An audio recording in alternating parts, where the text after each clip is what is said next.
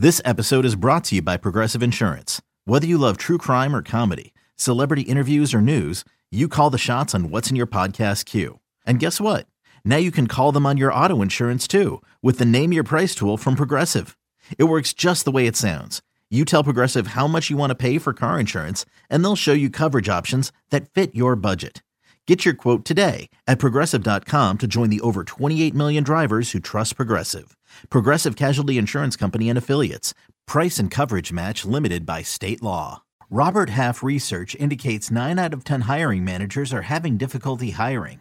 If you have open roles, chances are you're feeling this too. That's why you need Robert Half. Our specialized recruiting professionals engage with our proprietary AI to connect businesses of all sizes with highly skilled talent in finance and accounting, technology, marketing and creative, legal, and administrative and customer support. At Robert Half, we know talent. Visit roberthalf.com today.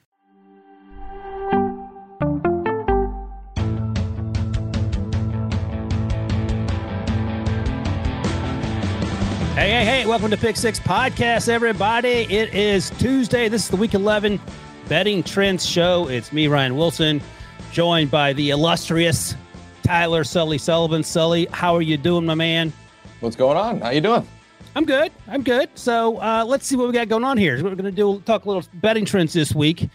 And first, I'll get like your 15-second thought on what transpired last night in the NFC East. As a fan of the Patriots, you've seen that team be extremely successful over the last 20 years. And, sometimes you lose these sort of weird games in the middle of the season. Do you feel any differently about the Eagles now that they're 8-1? I don't know if I necessarily feel any different because they're 8-1. And like you said, you see all this all the time, these primetime divisional opponents. It always feels like those games are more close than your typical just kind of 1 p.m. kickoff type of a game. But for me, what's concerning about Philadelphia, and it's something that I said after the Houston game, it does feel like you can pressure the quarterback and it feels like you can run on this team. Those are two things that aren't great when you start talking about the playoffs. I mean, if you look at let's just look at a Minnesota team. They can run the football with Dalvin Cook. They can pressure the quarterback a little bit. Certainly the 49ers can do that with Christian McCaffrey, Elijah Mitchell, and what they have coming off the edge there with Bosa. So that to me is what's concerning. Not necessarily that they lost this game. It's the way in which that they struggled a little bit against Houston last Thursday, or now a couple Thursdays ago, and the way in which they lost this game against Washington, where Brian Robinson was able to run all over them. So for me, that's what's concerning. Not necessarily that they lost this game. They should be fine. They'll probably still get the number 1 seed in the NFC. But that to me is what's concerning when we look at them in terms of a Super Bowl candidate. All right, you mentioned the Vikings and their ability to run the ball, and what sticks out when you say that is Dalvin Cook ripping off that 81-yarder, I believe, late in the third quarter that got the ball rolling for the Vikings in Buffalo last Sunday in that most improbable of comebacks. I mean, that was crazy on any number of levels. This week, the Cowboys are going to Minnesota. The Cowboys just lost in Green Bay in a game that felt a lot like what we saw last night with Washington and Philadelphia. As we sit here, you see there if you watch on YouTube, Dallas is -1. Interesting. Over under 47.5. What are your initial thoughts on this game played up in Minnesota? Yeah, really interesting that all of a sudden you see a team like Dallas. It was originally a pick'em. Dallas was a 2-point. It didn't move all the way to Dallas laying 2 points. Now it's at 1. It just feels a little fishy to me that all of a sudden, Minnesota is not like it's not SoFi Stadium. I mean, that is a place where Vikings fans show up. This is going to be a legitimate home field advantage for Minnesota. So all of a sudden, them now at one point getting 2 points, you're flirting almost with a field goal. Now it's obviously just 1. Basically, I guess you're just avoiding a tie at that point. That's a little interesting. Now it could be that you're coming off a letdown after that, just, emotional win in Buffalo, and you're able to pull that one out. Dallas in Lambeau, kind of a little bit more of a desperate team at this point, wanting to kind of fix that thing. But ultimately, I still don't know if we can doubt the Vikings at this point. Like, I don't know if we can really look at them and say, all right, as much as I've been a big kind of critic on Kirk Cousins saying, well, when the lights get bright, yada, yada, yada, he'll turn into a pumpkin. I don't know. That was a good spot for him last week. And so I don't know if I can doubt them much anymore. And when we start looking at it, I mean, the Cowboys have rebounded nicely off of losses. I don't know if that's necessarily what is moving the line in their direction, but they are 4-0 against the spread in their last 4 games after a straight up loss. So that does trend favorably to them. And the Vikings, over the last month, though, they've been 3-0-1 against the spread in the last 4 games. So something's going to give here. Yeah, you talk about Kirk Cousins and a pumpkin. Turns out he's a pumpkin that plays pretty good when the at least this season, because I mentioned this on the Pick Six podcast last night. And like you, I'm not sold yet on Kirk Cousins. I know Vikings fans get upset when I say that, but here's the reality. He's 2-10 on Monday Night Football, 3-5 on Thursday Night Football, and 1-3 in the playoffs. So he's a better version of Andy Dalton, basically, once it gets dark out. But again, they finally got that signature win on the road against the Bills, and you can make all the excuses you want about Josh Allen being hurt or whatever. They won that football game under Mike Zimmer. I don't think they do. Our guy Stephen O at Sportsline, who runs millions and millions of simulations, notes that Dallas's run defense isn't great. They're allowing 4.8 yards per carry and 143 yards on average. Dalvin Cook will be tough to stop. We just talked about that. Dallas also allows nearly 1 more yard per pass attempt on the road. So that'll be something to keep an eye on as well. Love it. Next up. Go ahead. Just really quickly, I was just looking at it here too. When we're talking about, the laying a point here or getting a point here with Minnesota at home, and as much as we're saying that's a home field advantage, they're 500 against the spread at home this season, 2-2. So as much as we're like, hey, listen, they're playing great, they're a 500 team to bet on when they're at home this year. Yeah, and Stephen O actually notes the Vikings are 4-5 against the spread versus teams with winning records like the Cowboys. So, interesting. That line is interesting. If I were doing the wins over Wilson line, I would probably have many like maybe -2.5 or something. That might be too much. -2. But anyway, these aren't my lines. All right. Next game. The Baker Mayfield-led Carolina Panthers, after headbutting literally everyone on the team yesterday with no helmet on, last week, they are going to Baltimore. The spread is -12, over under 43.5. I don't know if that's a Baker Mayfield spread, what the PJ Walker and or Sam Darnold spread might look like. I think it's just an overall Carolina is dysfunctional spread. -12. Are you at all afraid of that if you're thinking about the Ravens? A little bit. And I don't know if it necessarily has anything to do with Mayfield. I mean, just straight up, he's 3-5 against the Ravens in his career, obviously playing with the Cleveland Browns in the AFC North, 58.4 completion percentage, 83.2 passer rating against them.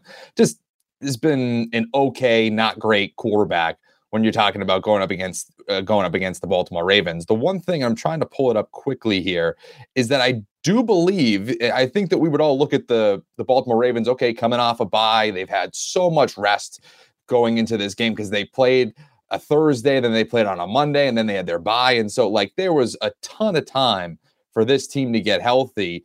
And when you think of John Harbaugh, a John Harbaugh-led team, you think that they're, tremendous off the bye. Hasn't actually really been the case. Over their last 5 games following a bye, they're 1-4 against the spread.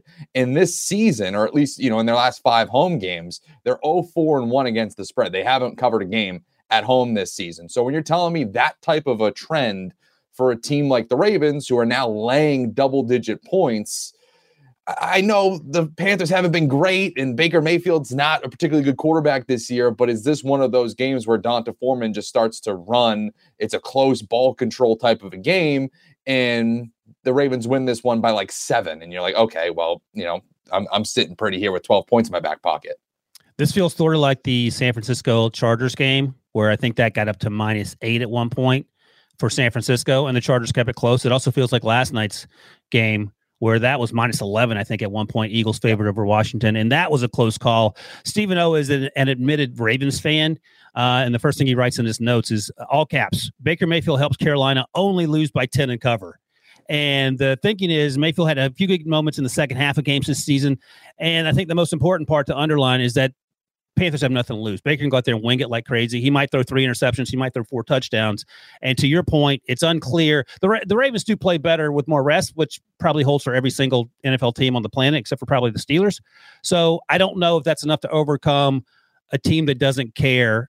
And it's always funny, by week 6 or 7, some of these teams that are clearly out of the playoff race start not caring and playing better. If they just play like that weeks 1 through 5 or 6, they might have had a better opportunity. And the other things that we obviously need to watch with the Ravens too is the status of Mark Andrews. Is he going to be healthy enough to play? I believe John Harbaugh gave an encouraging update the other day. I don't think it was a definitive he is going to play, but it seemed a little bit more positive that Andrews might be a factor. Obviously, huge when you talk about Lamar Jackson in terms of his effectiveness passing the football. Isaiah Likely was a nice guy over the summer, and he caught that touchdown last week or whatever it was a couple weeks ago, but wasn't particularly effective. Rashad Bateman's out for the year. So if you're able to put Mark Andrews back on that offense, that certainly helps them. And as much as I question the Ravens and their ability to cover in this game, laying double digits, we should point out that the Carolina Panthers have not been a good team to bet on the road either. They're not a good bet team just in general, but they're 1-7 against the spread in their last 8 road games. So something's got to give here. I may lean a little bit more towards the Panthers getting 12 points, but still, that's a tough one when you start to look at that trend too. I think the takeaway is, if you don't have to bet it, maybe just this could also be a stay away. Yeah, because this line is pretty well placed. It feels like. Quickly, I'll ask this because I said this and Prince got mad at me. Is Justin Fields the best running quarterback in the NFL? And I mentioned that because we're talking about Lamar Jackson, of course. I mean, right now, absolutely. I mean, you're talking about 140 plus rushing yards and how many games consecutively? I mean, it's just, he's insane. And I'll pat myself on the back. This was even before a few weeks ago. We had to do bold predictions for the second half. I said he was going to literally run away to be the best quarterback from his 2021 draft class. Great call. And slap in the face of McCorkle Jones, but that's a conversation for another time. All right, let's take a quick break. We'll come back and hit one more team and get you out of here. Another day is here, and you're ready for it. What to wear? Check. Breakfast, lunch, and dinner? Check. Planning for what's next and how to save for it? That's where Bank of America can help. For your financial to-dos, Bank of America has experts ready to help get you closer to your goals. Get started at one of our local financial centers or 24/7 in our mobile banking app. Find a location near you at bankofamerica.com/talktous. What would you like the power to do? Mobile banking requires downloading the app and is only available for select devices. Message and data rates may apply. Bank of America N.A., member FDIC. When you need mealtime inspiration, it's worth shopping Kroger, where you'll find over 30,000 mouth-watering choices that excite your inner foodie. And no matter what tasty choice you make, you'll enjoy our everyday low prices, plus extra ways to save, like digital coupons worth over $600 each week. You can also save up to $1 off per gallon at the pump with fuel points. More savings and more inspiring flavors make shopping Kroger worth it every time. Kroger, fresh for everyone. Fuel restrictions apply. All right. Next game, Sully. The aforementioned Bears and Justin Fields are traveling to Atlanta to go up against the OG running quarterback, Marcus Mariota, who will not be benched, according to Arthur Smith, who, Arthur Smith looks like a guy that works at a hardware store and knows everyone in town and is a quite affable gentleman. Turns out he gets angry in these press conferences when people ask him about Marcus Mariota and Desmond Ridder, should they switch positions on the depth chart. In any case, Chicago at Atlanta. Atlanta's -3, over under 50. Like 2 weeks ago, I would say crush the Falcons on this line because both teams were going in different directions. Atlanta good, Chicago bad. It feels like the script has been flipped. What do you like here? We talked about Fields. We know what Mariota runs. He doesn't throw the ball a lot. Cordell Patterson's back. I don't know if you want to say they're getting Kyle Pitts and Drake London more involved. They're blocking more, but what do you feel about this? Yeah, and it's crazy. Like you said earlier in the year, you would hammer the Falcons in this one, and you'd be right, because I think they started the year off 6-0 against the spread. It was something, they were undefeated through the first basically 6 weeks of the season, or roughly. Awesome bet. We're the team. They kind of reminded me of the Detroit Lions last year, where you're like, okay, it's just an automatic bet. They seem to cover. They seem to play hard under Arthur Smith, physical, run the football. Hasn't been the case over the last few weeks. They're 0-4 against the spread in their last 4 games. They've just been a tough team to really back. And I think part of it is the play of Marcus Mariota. So I do think that the conversations about Desmond Ridder are rightfully so. Arthur Smith, like you were saying, is not going to make that move for a multitude of reasons. But I think the main one being is they are technically still in it in terms of the playoff picture. They have 3 more weeks till their bye. If they lose all these next 3 games, I think that you might have that conversation be a little bit more legitimized. But when we look at this game, the look ahead on this was Falcons -4.5, and it's quickly starting to move in favor of Chicago. It wouldn't surprise me if this gets under the 3 points here. That's a critical number. I would take the Bears at this point with 3 points, with a field goal in my pocket, just the way both of these teams have been playing. Fields has just been out of his mind in terms of not only running the football, but his ability to run the football has opened things up passing. Cole Kmet's been a good option for him, particularly not even in the red zone. I think he caught like a 50-yard touchdown last week. He's been a go-to target for them. So for me, I like the way that Chicago's quarterback's playing. I don't like the way Atlanta's quarterback's playing. And if you're telling me I can get the better quarterback with a field goal in his back pocket, I'm taking that every single time. Yeah, it's funny reading Stephen O's comments, and he says in all caps, Atlanta takes advantage of a bad Bears defense, which is true, but he also notes this is not an A-rated pick because Mariota has been making horrible decisions and may get benched, which is basically what you're just saying there. Yeah. Younghoe Koo is missing uncharacteristic kicks and extra points. That's why he was shown the door in San Diego/LA.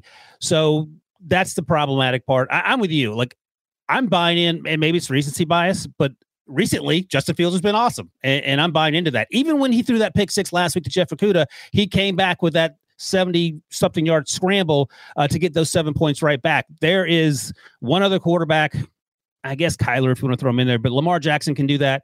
Otherwise, it's Justin Fields and no one else. Yeah, I'm totally with you on that one. And again, it just feels like these teams are trending in two different directions. Yes, Chicago kind of stripped things down on the defensive side of the ball, trading away a bunch of pieces at the deadline.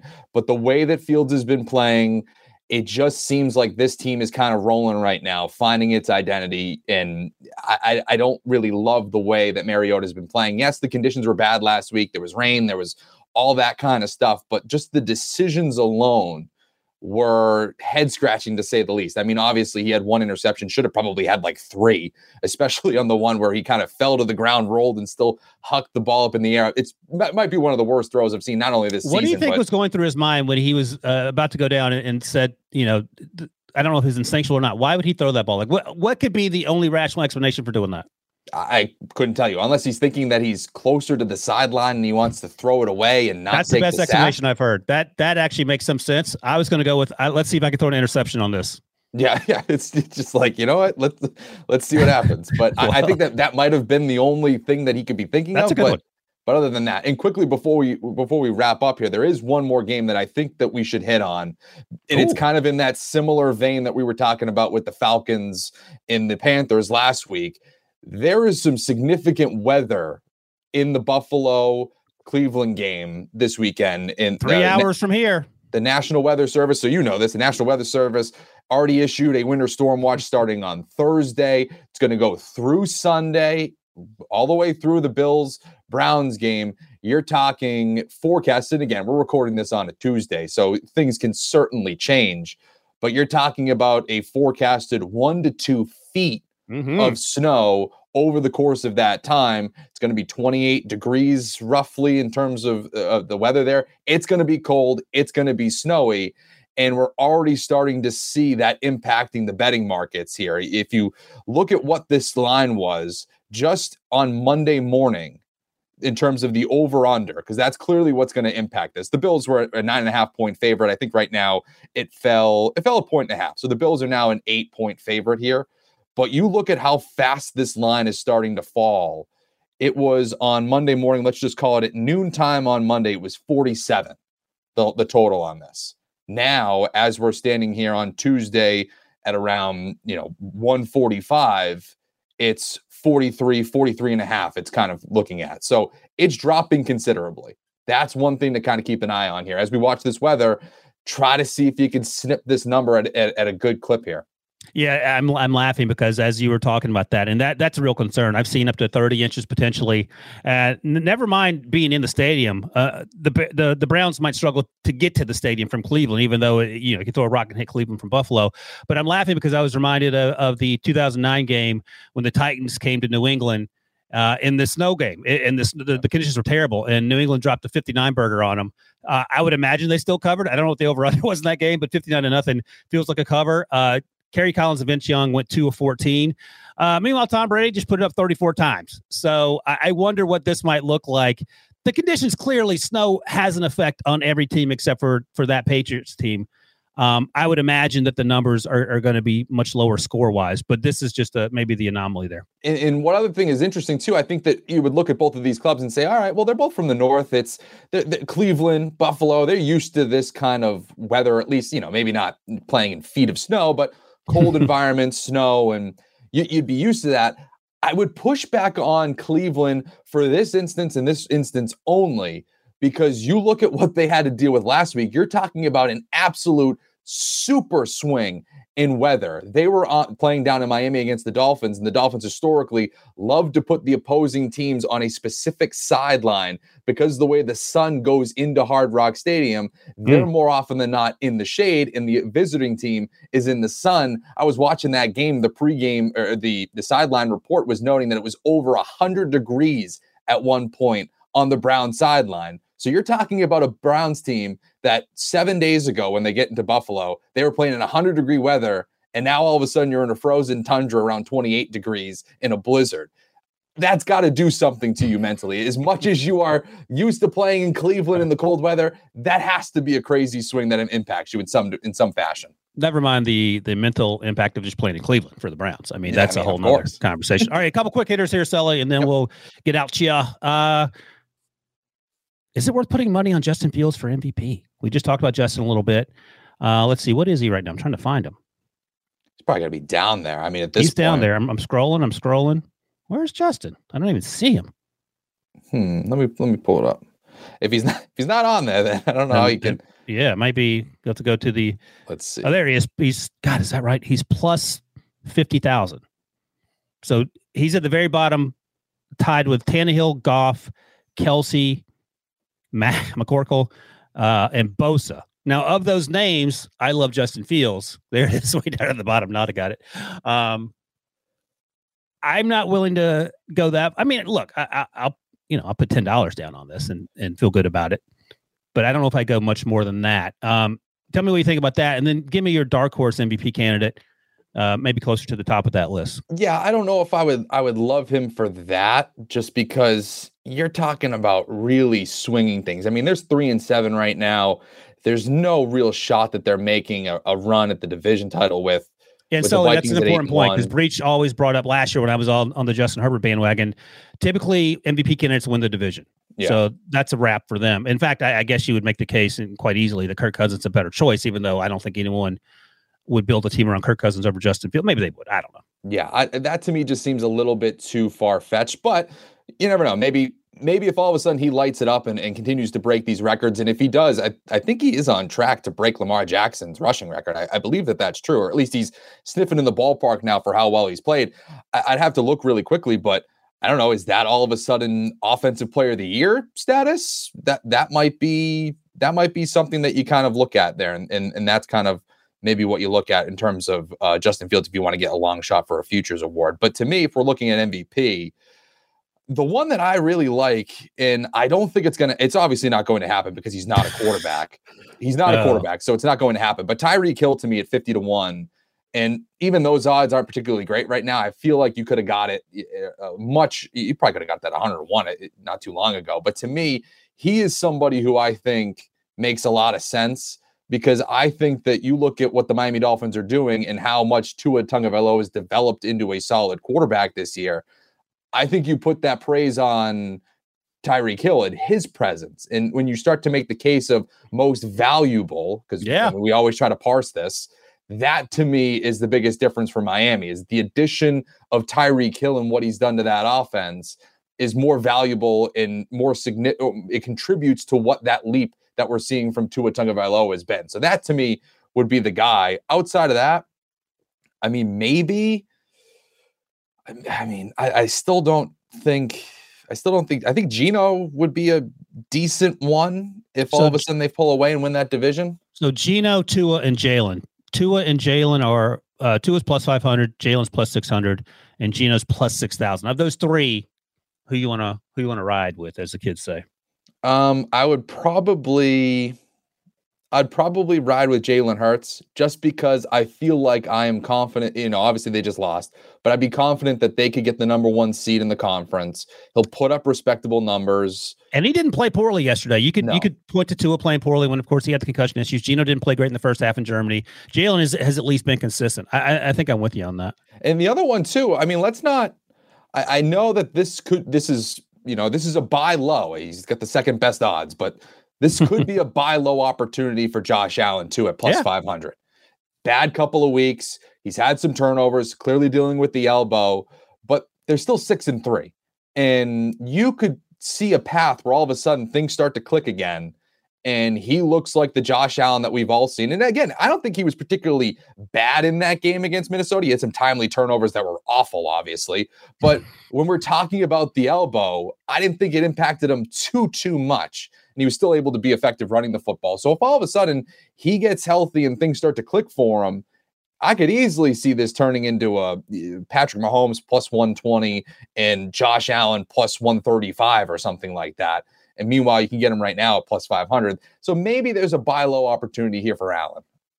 Yeah. And if, God forbid, Allen is out for an extended period, just hit up Sully on Twitter and he will reimburse you.